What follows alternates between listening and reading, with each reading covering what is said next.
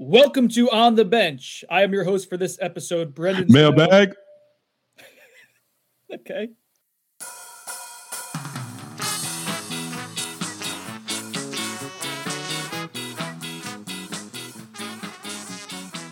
Welcome to On the Bench. I am your host for this episode, Brendan Sedone, joined by Zach Blosting, Chris Nee. We have a special mailbag. Oh my God. Episode. I thought Zach was going to do it again. You only get it once. You're so exuberant the first time. Mailbag! There we go. That's how it's done, gentlemen.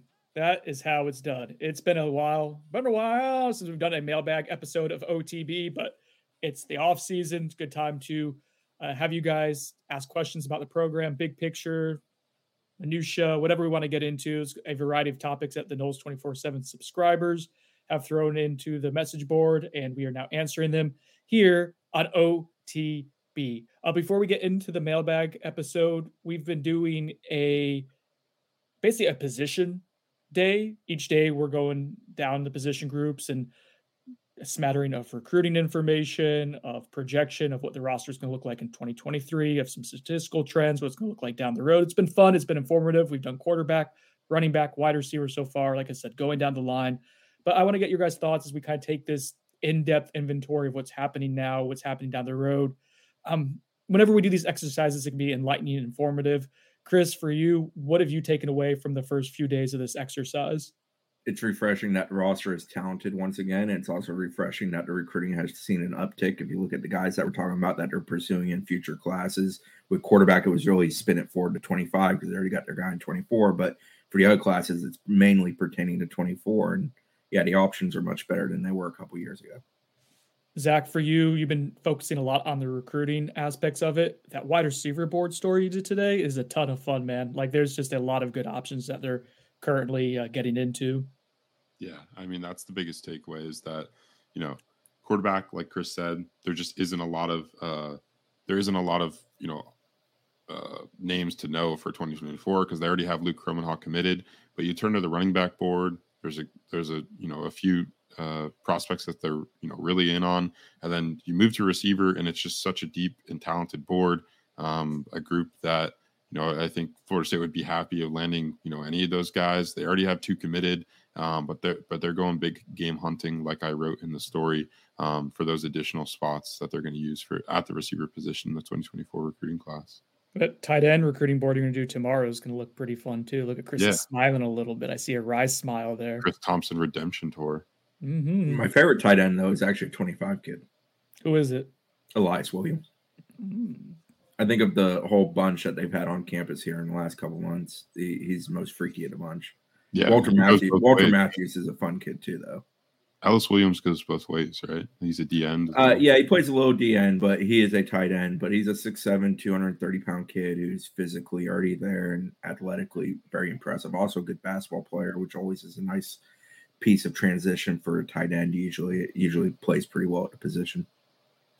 Let's get into the mailbag. Damn, Chris is carrying the freaking show today. I love it. Let's get into the mailbag episode here of OTB. Broward Knoll 15 starts us off speaking my language, talking about speaking anxiety and nervousness. Knowing that you're the anxious dash nervous one, true. What are you most nervous about going into the 2023 season?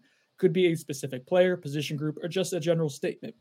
So I will throw out what I'm most nervous about and let you guys pick apart my anxiety. I think it's the way we'll start this one off. I am afraid of FSU dealing with expectations and really high expectations because the offseason hype train has started and it's not slowing down anytime soon. Like, this is a team that I think a lot of media members nationally are going to pick as a dark horse contender for this season. And I'm really curious to see what FSU does with expectations because there were times last year where we know they could handle adversity. We know they can relish in being an underdog role. We've seen that under Mike Norvell, but when pressure was put on them, they didn't always handle that well. And so that's the next step for this program. That being an unknown, it does make me anxious. Yeah, and that train's barreling downhill with no brakes, and it's flying. There's no doubt that the hype train is on the roll. I agree with you, though. That is it. That's the answer. And the truth is, we've talked a lot around these parts about response in recent years. I think we've moved on from the response category to how do you handle such expectations. There are guys on this team who have been here for multiple years who were part of something that was really quite poor in the sense of the ability to win games on the football field, the talent that was available and whatnot. But I think that's kind of made those guys hard, and they understand what they are doing and what they have to do to find success. Like, they understand the sweat equity that has to be given to find success. The key is with the younger guys or the new guys that you insert in that are coming into expectations to understand what it took to get there. I think if all those things come together, they'll be able to handle it. I also think the staff, to their credit, is very good at reading the room, understanding what they have to do to kind of prep guys and mentally prepare them for what's coming and what's next.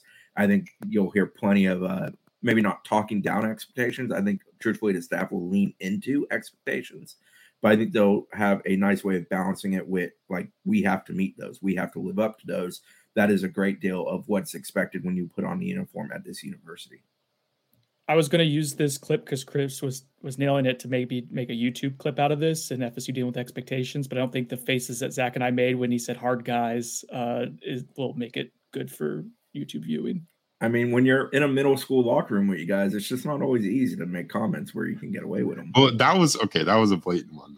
You were like, because of the experiences they went through, those guys got really hard end, but yes. Good show. All right. I agree as well. I think that's the biggest talking point heading into the season, right? How does Florida State handle the success of the 2022 season along with the hype going into 2023? I think that's to be determined. If we're talking specific like position stuff that I'd be worried about, I think I'm like second on the totem pole as far as worrying and nervousness. Maybe Chris can beat me at some of his OCD stuff, but for me, it's Jordan Travis's health. I'm more confident, I should say, in the backup option and Tate Rodemaker heading into this year than I was last year. Obviously, seeing him perform in the Louisville game, worries me a little less, but it's still a worry for me. And Jordan did an awesome job this past year of kind of protecting himself, not putting himself on the line as much. Hopefully the offensive line group is playing even better this upcoming season, so it'll prevent even more of that risk. But that's a worry to me, right? Like I don't think you run the table like you have the chance to with your backup option. That's not to say you can't still have a good year, but that worries me. I mean, last year, I think the only time he missed was that half against Louisville, which is impressive, right? Compared to the years before, we saw him miss, multiple games due to injuries. So it was a great job by him of staying healthy. But yeah, I think that's a key for me. I want to see him continue to be smart and not, putting himself on the line because of just how valuable he is to this team. And then my second thing is the safety position. Can Florida State get that squared away? Because right now it looks like the one spot on the defense that you can turn to and be like, okay, you have like some solid guys coming back, but do you really have a difference maker back there? And maybe Akeem Den or Shaheem Brown turns into that through, off-season conditioning, spring football, and then fall camp. But for me, I think that's going to be the point of emphasis for Florida State in the transfer portal window in the month of May when that opens for 15 days. I think we're going to see FSU be kind of aggressive about trying to address that need at the safety position. I find quarterback discussion is fair. I think he did a very good job last year, this past season, of understanding how to not take as many hits. He did a much better job compared year over year of preserving himself. And to a degree, the Louisville thing that happened, it happens. It's football. Injuries are just sort of sometimes they just happen. Like there's nothing he could have done in that situation to protect himself. I agree with you on the defensive side of ball. For me, it's more, are they going to take a next step? Defense was good, especially from a statistical category last year, but they got to be better at creating or having takeaways, however they come about.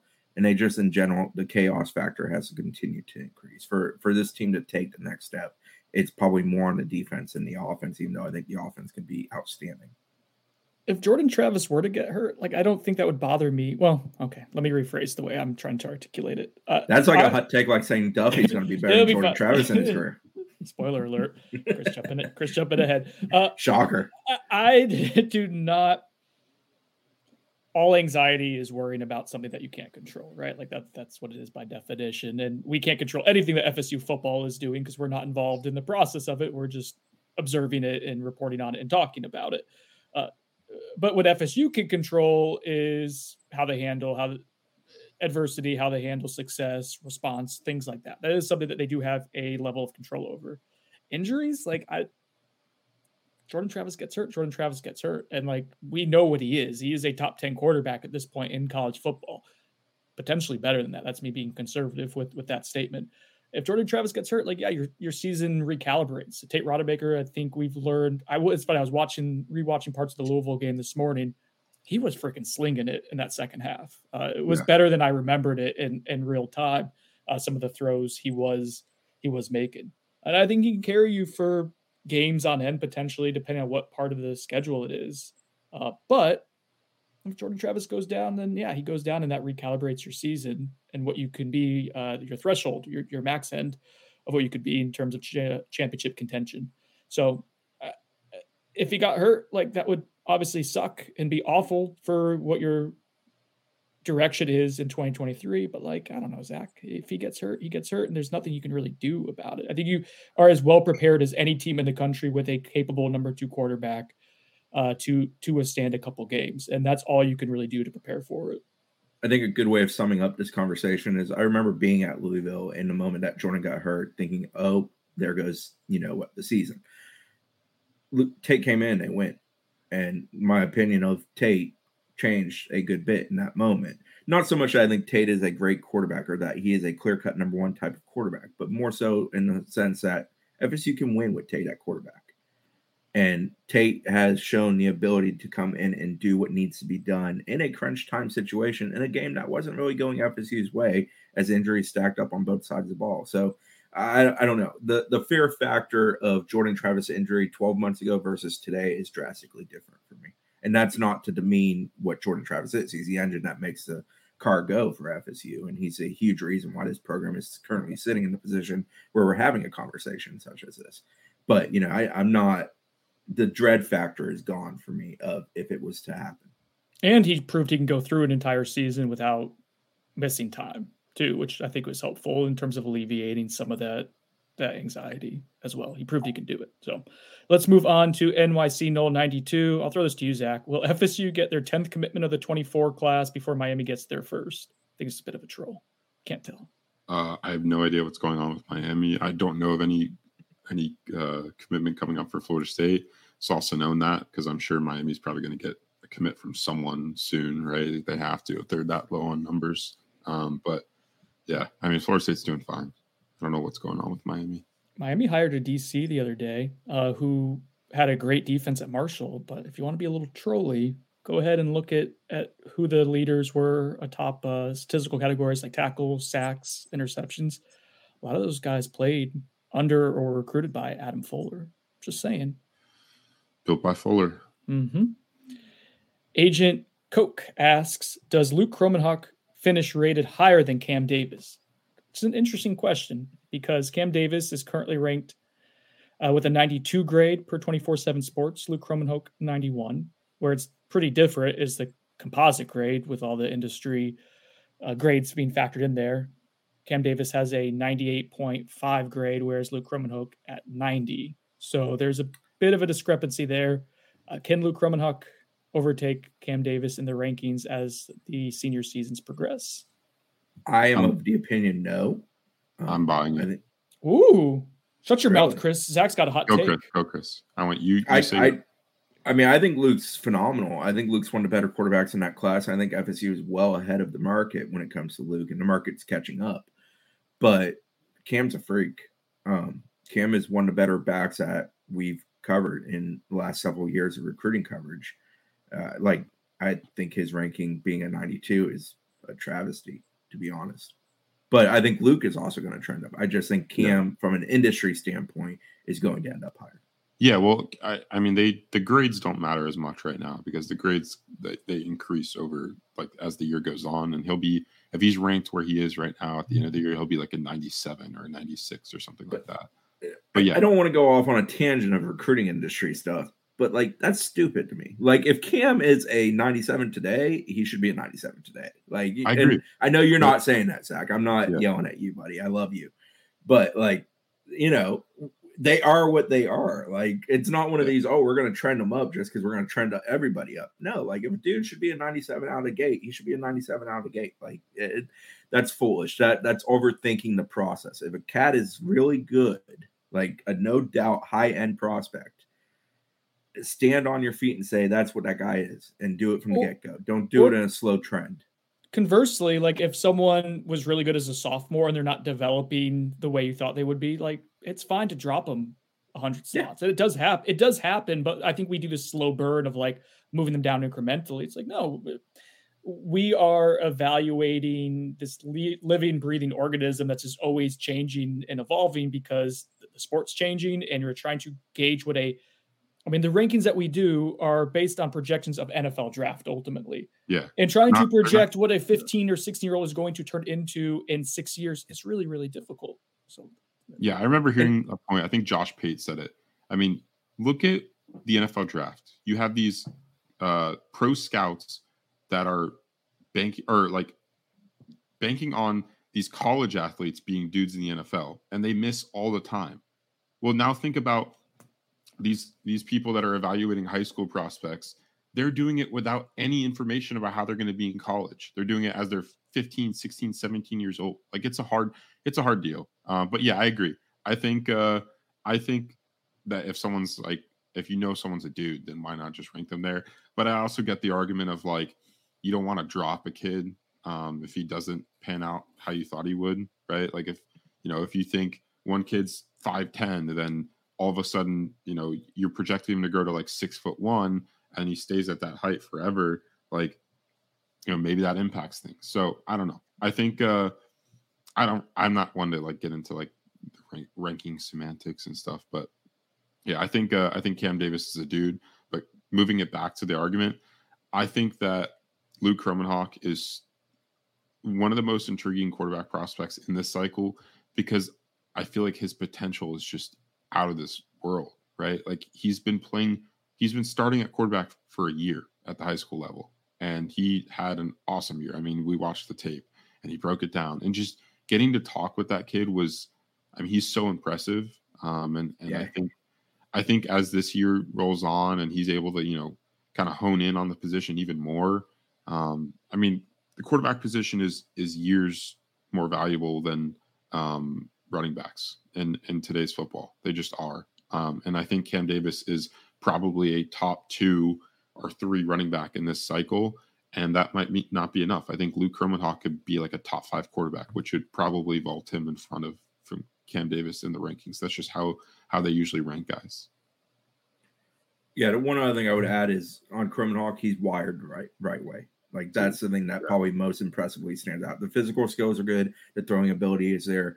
Very high ceiling prospect as far as physical attributes, but he is wired entirely the way you want the quarterback to be wired. The way he approaches the game, the way he thinks about the game, the way he is as a teammate, and just the way he is as a person are all very, very good qualities. And I think the staff at FSU, beyond the physical stuff, absolutely love that from him from the word go. And that's the reason they were kind of all in before he was a proven commodity on a football field. If you want a first-hand account of that, go watch the YouTube live stream we did with Luke Kromenhoek, the official visit. It's on our YouTube channel. Just an awesome, awesome show. One of the best things, on video that I've ever been a part of. Luke was beyond impressive. And he was breaking down his film. Dude was literally like recounting everything. He'd know exactly what game it was, what stage of the playoffs they were in, what stage of the game they were in. Like he'd be like, oh, this is coming straight off a touchdown. Oh, this is coming straight out of the half. Like it was beyond impressive. And that's, without even touching about the specific plays and him knowing, what everyone was doing on the field and just where to put the football. He's a really impressive dude. I guess you could say he checks all the boxes. Sure. It is a fun conversation to have because we're debating on who's going to be ranked higher, and both are expected to be high-end blue-chip guys, and both are committed to Florida State, Luke Kromenhoek and Cam Davis. And to take us back to the beginning of the podcast when Chris said it was refreshing to talk about this program, I think that this conversation, that question, exemplifies why. things are going in a good direction for FSU. Moving on to touchdown FSU with FSU spelled differently. Buckle up, Chris. Here we go. We're going to take your licks here. Around a year ago, I asked who would have the best career at FSU, J-Trav, Duffy, or Parson. Zach, Brendan, spelled incorrectly, and Berg selected J-Trav. Good job with me selecting Duffy. Chris, how are you feeling? And then time to ask again, who will have the best career at FSU, Tate, Duffy, Glenn, or Kromenhoek? I don't feel very good about the hot take. I don't honestly remember it. To be perfectly honest, if I had a pitcher of water in front of me right now, I'd probably spill it and run away. I remember you saying Parson. That's weird. I don't remember saying Parson. I'm also a little surprised I said Duffy. Maybe my opinion at that time hadn't changed as it has. So yeah, bad hot take. I'll own that one. It wasn't. It was not a hot take at the time. Listen, I was 100% right on Jordan Travis, and we should all congratulate me for being amazing at that evaluation. However, we were evaluating all these things in real time, and at that time, Chris was banking on a top 100 quarterback recruit having the best career. I don't think that's a crazy hot take for you to think that. We get more information as long as we're willing to adapt and evolve as we get more information, which Chris has. Zach, don't make fun of my Italian hands flying all over the place right now. It's messed up. As long as we're willing to move off of what we thought before and acknowledge that we've changed our opinion with more information. That's the name of the game, guys. So Chris, don't feel bad about it. With that being said, answer the next part of the question so we can remember if you're wrong. Who were they? Duffy, Glenn, Kromenhoek. Who was Tate in there? And Tate. I don't know. I mean, and that's not me getting skittish because I obviously was wrong last time, but I don't know. I mean, I think it's nice to have options. I think Glenn's a guy that system-wise very much fits what they want to be. You got to pick one, Chris. We spoke on Tate earlier. I would bank on Kromenhoek. Like, I think he's a dude that, yeah, he's got a lot to him. And he's also going to be presumably surrounded by very good talent in a program that's going to be fairly well established. There's positives about that for a quarterback. I don't know. I mean, I guess I'd go Kromenhoek out of those four, but like, I don't think there's anybody that's distanced himself from that group, nor anybody that I think is completely fallen out of contention. Yeah, I agree with you. I think Kromenhoek makes the most sense. I think long-term projection-wise, he has the highest upside out of anyone in that group. I'm really interested to see what Brock Glenn does this year. Does he vault himself into the number 3 spot ahead of Duffy? Does he stay at number 4? That's something I'm really interested to see in spring ball. Is he a guy that's impressing us? Is he a guy that's making the right decisions? Someone that looks ahead of their years as a true freshman coming in as an early enrollee. I'm going to post a clip on Twitter today of Brock Glenn absolutely routing up some of FSU's other early enrollees, Hakeem Williams, Dre Jacobs, and Quindarius Jones. They were just working out, I guess, inside the IPF, and someone recorded some videos of him running as a receiver, and man, he's impressive. He's got some moves. I love putting that at wide receiver day for us. Yeah. I think that's funny. I am interested in Duffy this year with regards to having pressure on both sides, because last year he didn't really have the pressure. It was Jordan and then it was Tate. That was pretty clear cut from the word go. Now he's got a guy behind him trying to take his spot, and obviously Jordan's entering the final year of his time here, and things are going to be a little bit more wide open in 12 months. So I'm very interested if we see not a different version of Duffy, but a different approach day to day. I think I've said it on here before. The thing with Duffy last year is I just don't know that he maximized the time of his first year. It's such a learning year, and maybe he did, but I didn't come away from practices thinking, man, he's working towards something in a really positive manner. And we'll see. I know. I think Chris's point is a good one because beating around the bush here, we have been beating around the bush. Now going straight through the bush could show. I think that AJ Duffy did not wow any of us as a true freshman from the practice and the availability that we have to see it and talking to people within the program. He had moments. He did it, but the moments to me weren't consistent. Yeah. Even the moments were more so in the beginning of the year than towards it wasn't like moments sprinkled in throughout the entire season.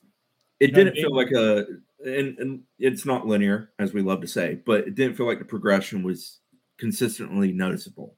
There'd be moments later in the year with good moments in practices, but there'd also be pretty dreadfully bad practices at times. or just Um, ineffective ones. Yeah.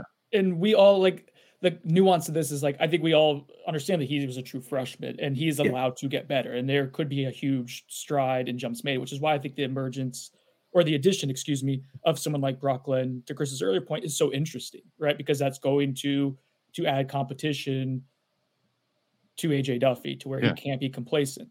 We'll see how he responds to it. That'll be an important part of There's his ability there too.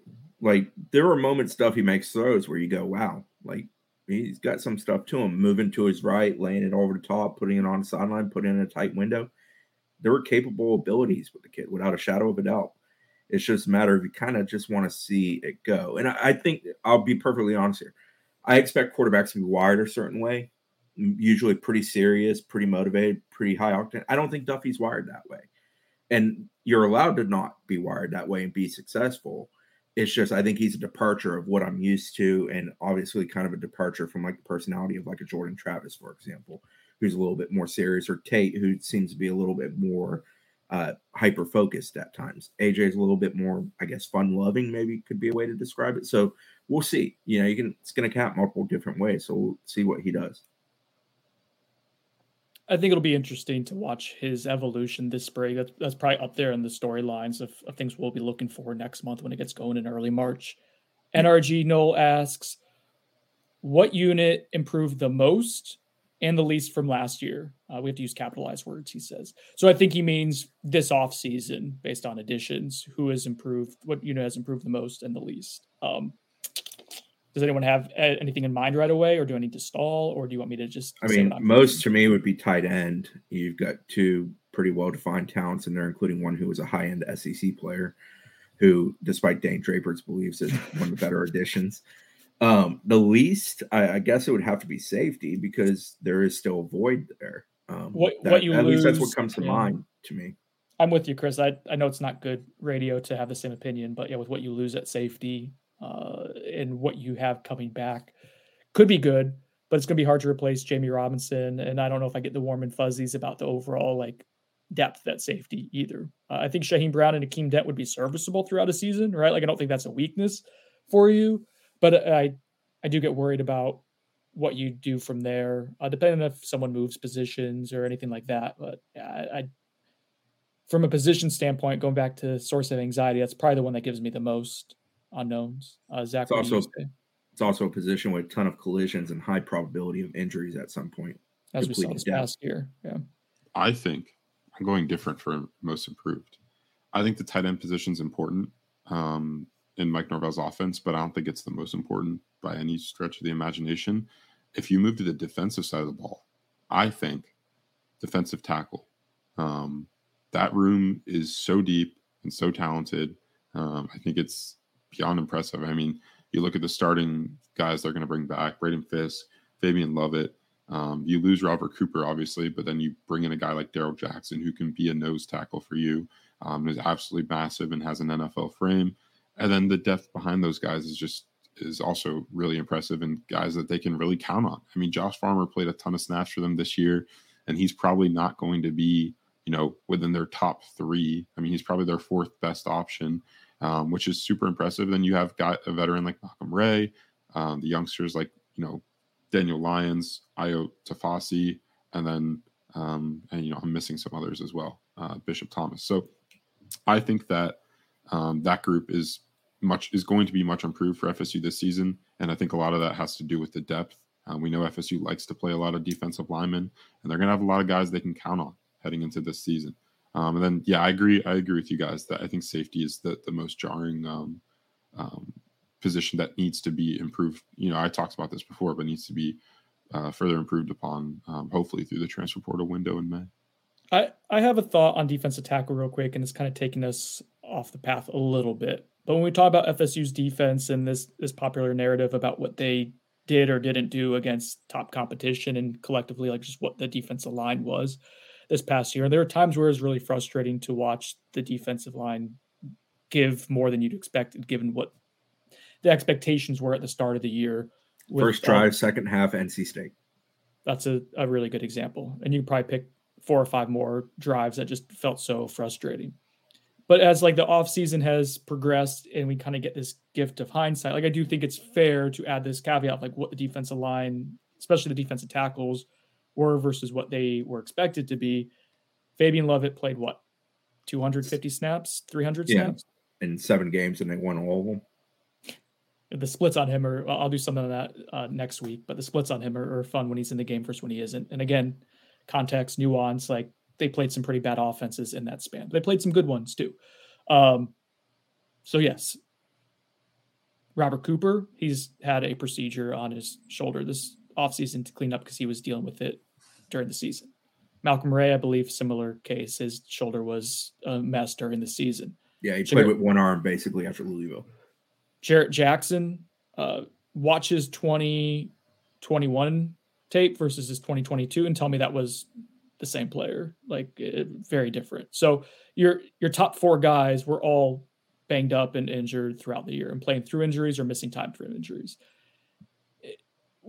So we can say, oh, the defensive tackle depth didn't look great at times last year, but like, I mean, it'd be something if 1 or 2 guys were out or not 100%. When you're talking about your 2 deep gets annihilated in the very beginning of the season, the first 2 or 3 games, like, yeah, that changes the complexion of your defense. So I just think that's worth mentioning as we look at what it's going to be in the future. I love that this coaching staff does not get fooled twice, typically. Yeah, and to your point, I mean, Adam Fuller almost was exasperated at times talking about having to shove Josh Farmer out there when they had to because they were short on bodies. Josh Farmer was a 240-pound defensive end 3 years ago. Yeah, and he struggled first game out, little steps after that, and then had moments where he got better and better. But they would talk about that. They're fairly clear and honest about situations and where things stand. They're not excuse makers, but they are fairly straightforward and transparent.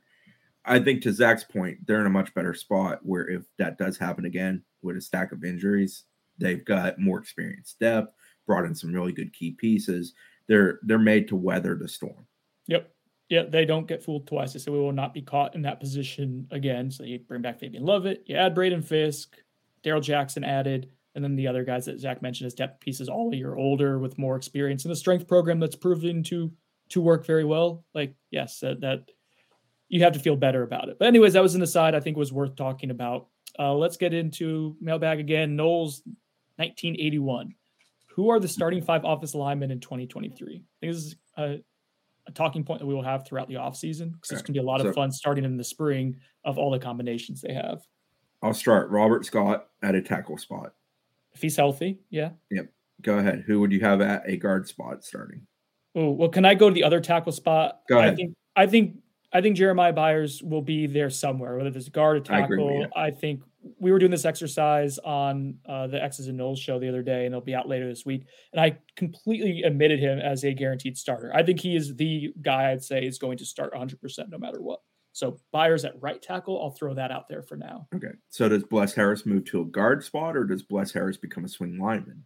I think ideally a swing lineman. But let's keep it moving on what we think would start at guard. I mean, Dimitri Manuel is expected back right now, but that's not 100% guarantee. I think you'd have a hard time benching an all ACC right guard who got better as the year went on, right? Yeah. I think he's going to be a starting guard. The other spot, I think, is Casey Roddick.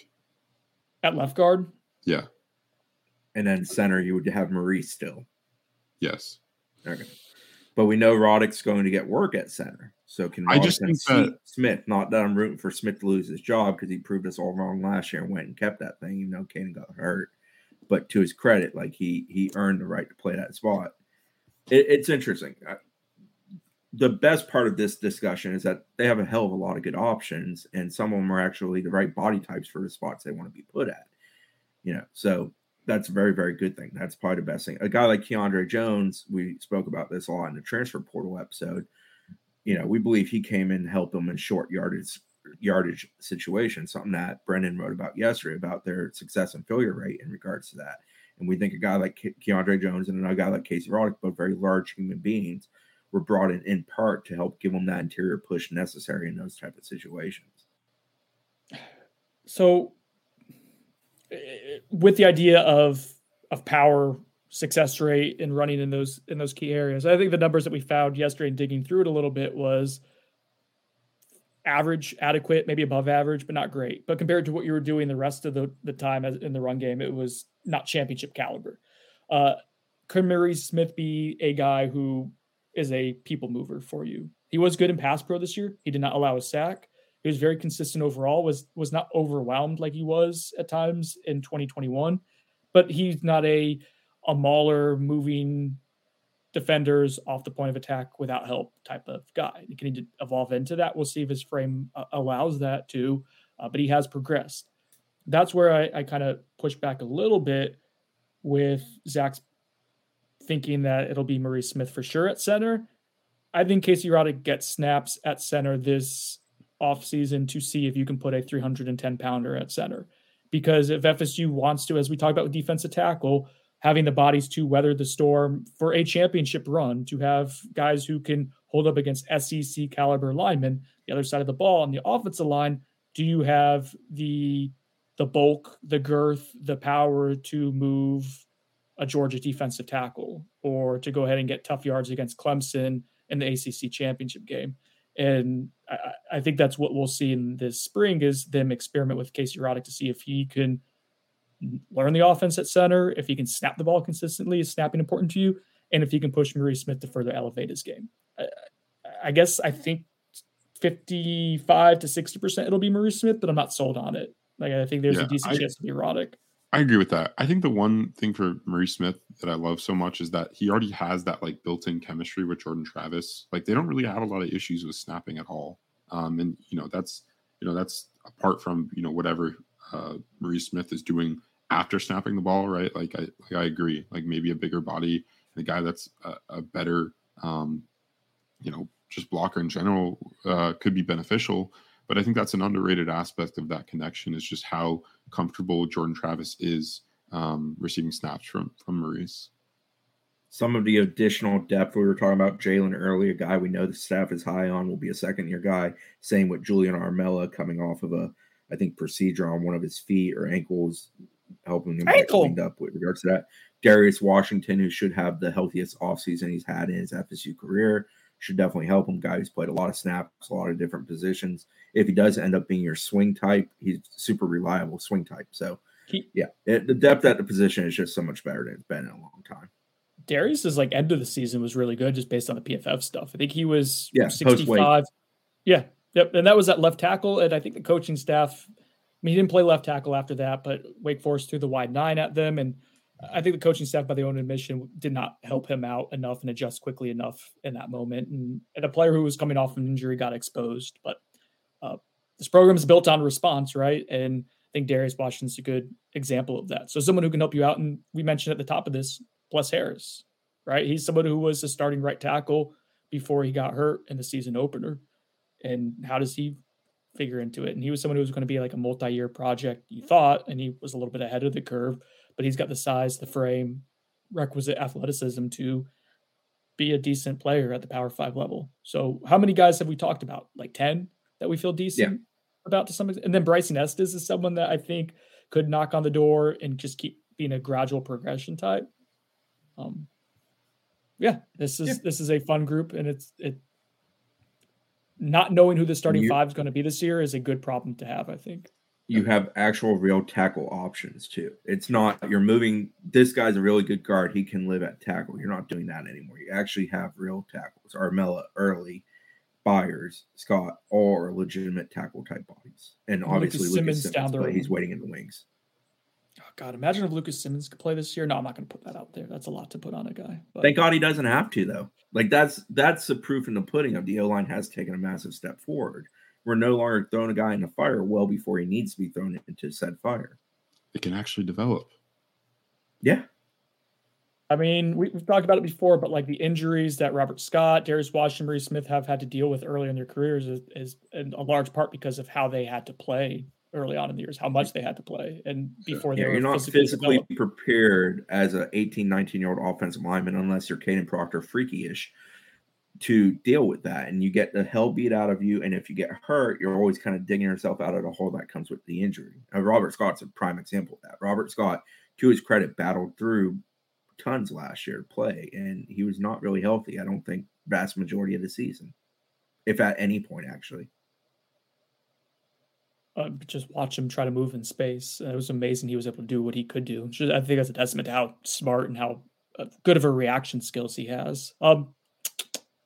Hey, look at this. I'm pulling out the mailbag, and I just got a special section of Buyer Sonone questions, but it's brought to you by the Turner Group.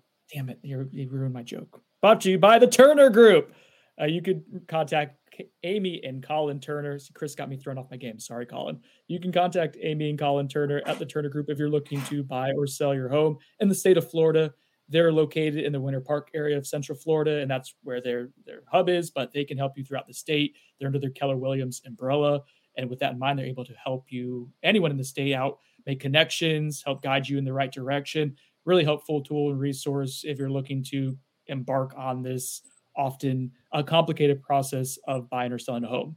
If you're interested in getting some help in that, highly recommend Colin Turner. You can reach him at 407-403-8546. Email him at getstarted@theturnergroup.com. Mention that On the Bench sent you. They've already had a little bit of business from us. Let's keep on keeping on. I know it's a process and you have to trust someone to buy or sell your home. Colin is extremely trustworthy and has been a ton of fun to work with thus far. Really appreciate having him as part of our On the Bench team. Let's get into Buy or Sonone. Starting off with Data Science Null. Buy or Sonone. By the end of the season, the fan base will stop obsessing over the happenings at UF and Miami. Sonone. Sonone. I've done this for 20 years. It's been true for 20 years. It's what comes with a rivalry, though. That's a big Sonone. And by presenting the Buyer Sonone about people obsessing about UF and Miami, Data Science Null, you too were obsessing about UF and Miami. So just consider your role in all this. Yeah. Think about what you've done. Okay, he's told me I've been pronouncing his name incorrectly. It's L in the name, not an I. So it's Larica 14, I think. I'm sure I nailed that. Buyer Sonone, FSU continues success in the post-JTRAF era with no significant dip in production. I'm going to Sonone it. And significant, I think there will be a step back in 2024 to an extent. I'm already kind of preparing for it. So unless it's my NCAA dynasty, in that case, you win a national title in 2024 with Tate Rodemaker. But I do think there'll be a little bit of a step back because JTRAF is so dynamic. And really what you're building towards then is 2025 with the Luke Romanhawk era. In theory, I think that would be the best case scenario, him as a redshirt freshman being a special talent. But I'm curious to get your guys' thoughts on that. Go ahead, Zach. Yeah, I agree with you, Brendan. I think that's probably a down year just because you're replacing such a dynamic talent at quarterback. Who knows though, right? We've seen the transfer portal work wonders here and across the country. And if Florida State can bring in another dynamic quarterback through the portal to kind of have that stopgap for maybe a year before Luke Romanhawk can develop into your guy, I think that would be interesting. But we'll see. Jordan Travis isn't the only guy that's going to leave after this year, especially if they have a really good year. They'll probably lose a ton of their production. I would guess just based on how many guys came back. I think the common sense answer is yes, but I'm going to Sonone it to a slight degree because I think evolution is a real thing in a football program, especially with Mike Norvell guiding it. Jordan's immensely important and is a massive reason why this thing has all turned around and turned into what it's turned into. But I think he's also set it up for success after his departure. And I think there's a head coach who's going to have a lot of talent at his disposal to do what has to be done in order to win football games. And I think it's going to be 12 months ahead from now when we're talking about next offseason. I think it's going to be really enjoyable to watch how they do things after some massively important key pieces leave. Presuming he leaves, Trey Benson leaves, Johnny Wilson leaves. Those are all massively important pieces of the offensive success. You're going to lose several offensive linemen and a lot of people on defense. FSU is built for 23 to beat a year, but I don't think they're going to fall off the cliff in 24 either. I think they've kind of done a good job of positioning themselves to have long-term success, and it's going to be awesome to watch what they do next. But quarterbacks are important. So let's not forget that. But it will be it's going to be cool to watch. Like I think Mike Norvell is a very good football coach. I think we all think that on this podcast. Don't speak for It's me. going to be cool to see what he does with the next guy, because as much as Jordan and him have each found success because of the other, I think they're both built for success without each other too. That's beautiful. Data Science Null presents us with another buyer Sonone. Micah Pittman talking about his NIL earnings on YouTube will cause issues with either other teammates or the parties who are paying him. Zach, I will throw this to you. Hasn't he already been doing that for like over I think he made a video specifically about it, but yeah, I don't think it's anything new. I haven't watched that, but I mean, he's been doing like brand deals and stuff on Twitter and TikTok for like years. So since NIL became a thing. So no, I don't think that's an issue. I mean, yeah, I mean, no, I mean, I don't know how to put it. Like the collective, invested into this roster as far as retention goes. So a lot of these guys are making their own money. So, I don't think that's going to be an issue. And I'm selling it. Sononing it. Sorry, not selling it. Sononing it. I think FSU's culture is built to circumvent such issues. I don't think it's a big deal here. I do think there's going to be an element of, I know there's an element of pocket watching going on among the roster. Like guys are aware of what other players are making. And I think that's human nature to kind of try to judge where you fit into things based on, are you being valued? Yeah. Are you being? I do think that's just a natural thing that all of us ask. Wouldn't you agree at the same time that exists in a window and it goes away as football is played?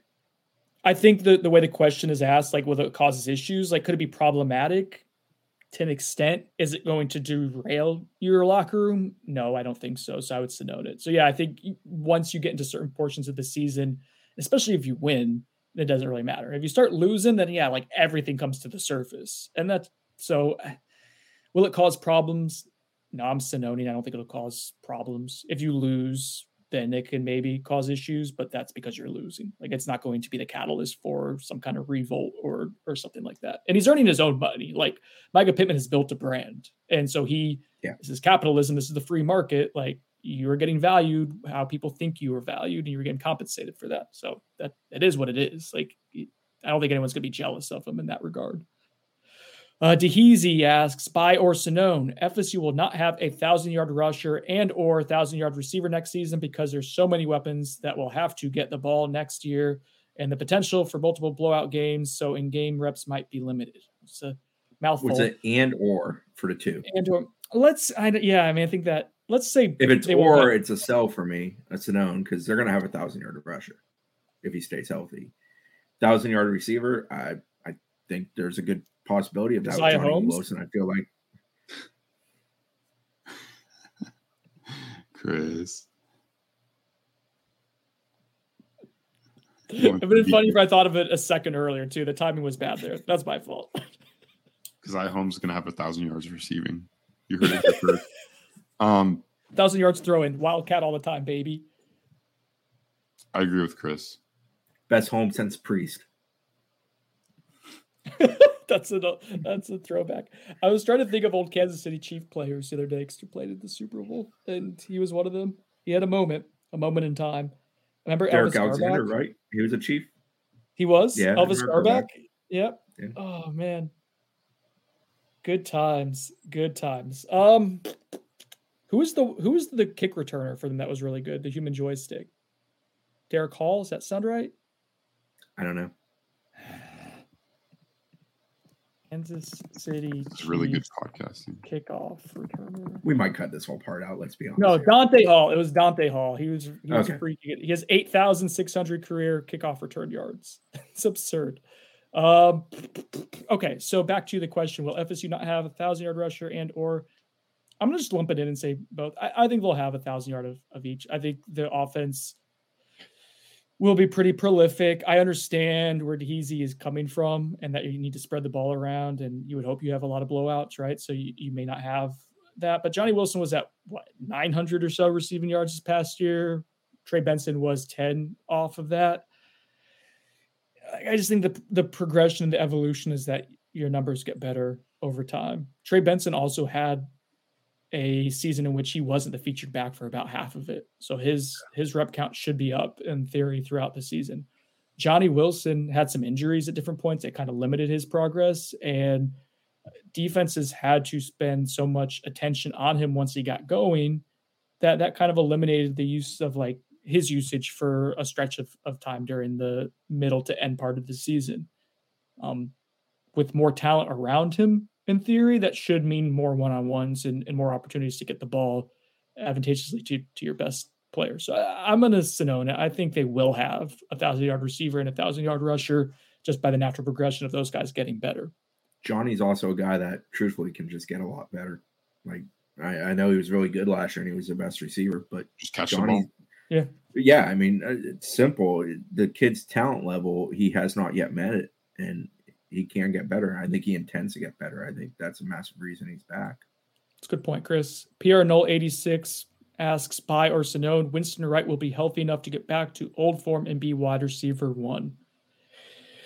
I'm trying to think, like, deconstruct the way we want to talk about this, because I don't want to Bye or Sonone someone's health necessarily. I do think that I think we should just Bye or Sonone whether he can get back to being receiver 1. Okay. That's with this group, I'd Sonone it. Yeah. Because of Johnny. But I think Winston's going to be a very good piece of the puzzle. I think he's super motivated to get back. I mean, he was chomping at the bit to do it last year, but it just didn't happen. Like, shouldn't have happened either.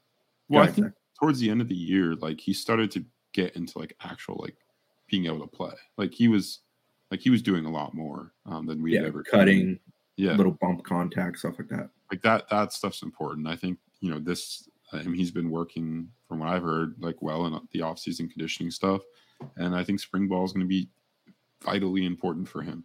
His first, you know, spring football at Florida State. You know, we'll see kind of how he looks out there, but yeah, I don't think he's a receiver 1 for FSU just because of the development of Johnny Wilson and then some of the other pieces in that room.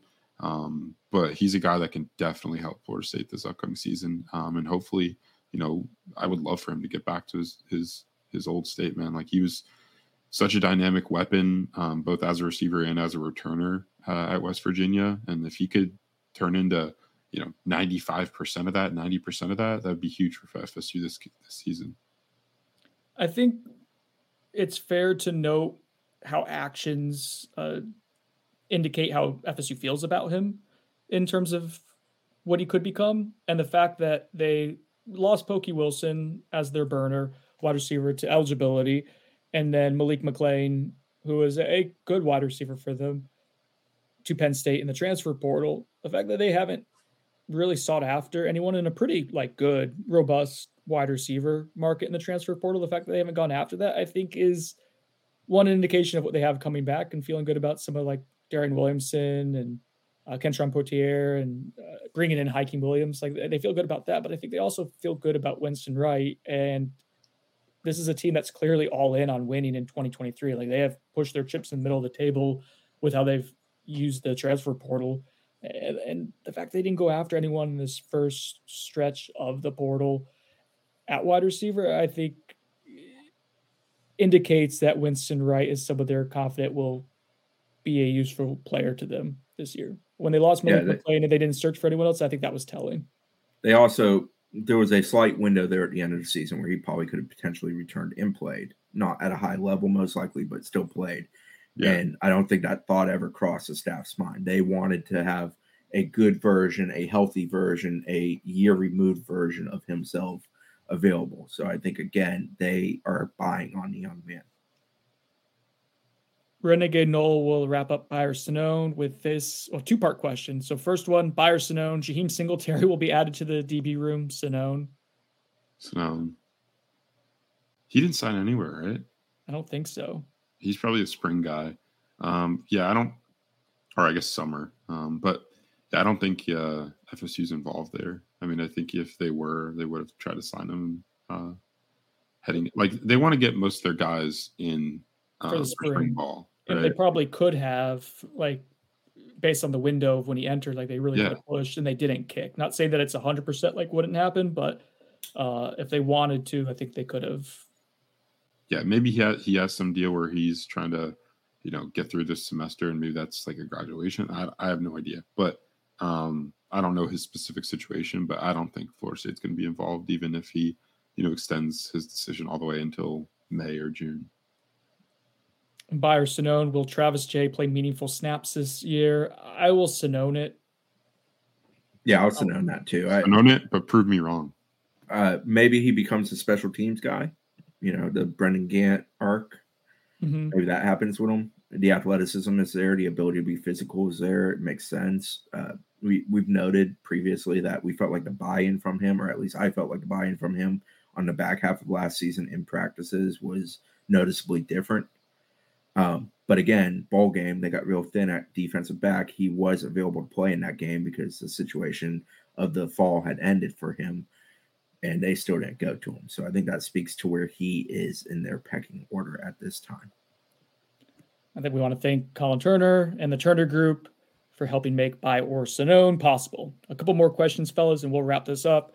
Wicked Grouper asks, can you bench more than Josh Storms? No. I'll Sonone that. I wonder if I could bench Josh Storms the person. He's what, like probably 240, 230? Yeah, I probably couldn't. That man does 100-yard lunges, I'm pretty sure, like every day religiously. And I'm amazed by that because I do 1 day of lunges and I don't feel like I can walk for 2 days. Yeah, I do 10 feet of lunges and it hurts. Guys, I had to rake up leaves over the weekend and I can barely walk. I can barely walk most of the time. Wow, we are old and out of shape. Even you, Zach. Congrats. Rub it off on you. Chris K954. Shout out 954 before Zach does. How would you rank the freshman offensive linemen from the 2022 class in terms of most ready to play to least ready to play? I think it's a good question to kind of judge on where they were after the first year of who, like, if they had to get in, who would be the most ready? Armella, Early, Charlton, Sapp, Richardson. So far, that order works for me. Yeah, that's a good order. I do think that anybody?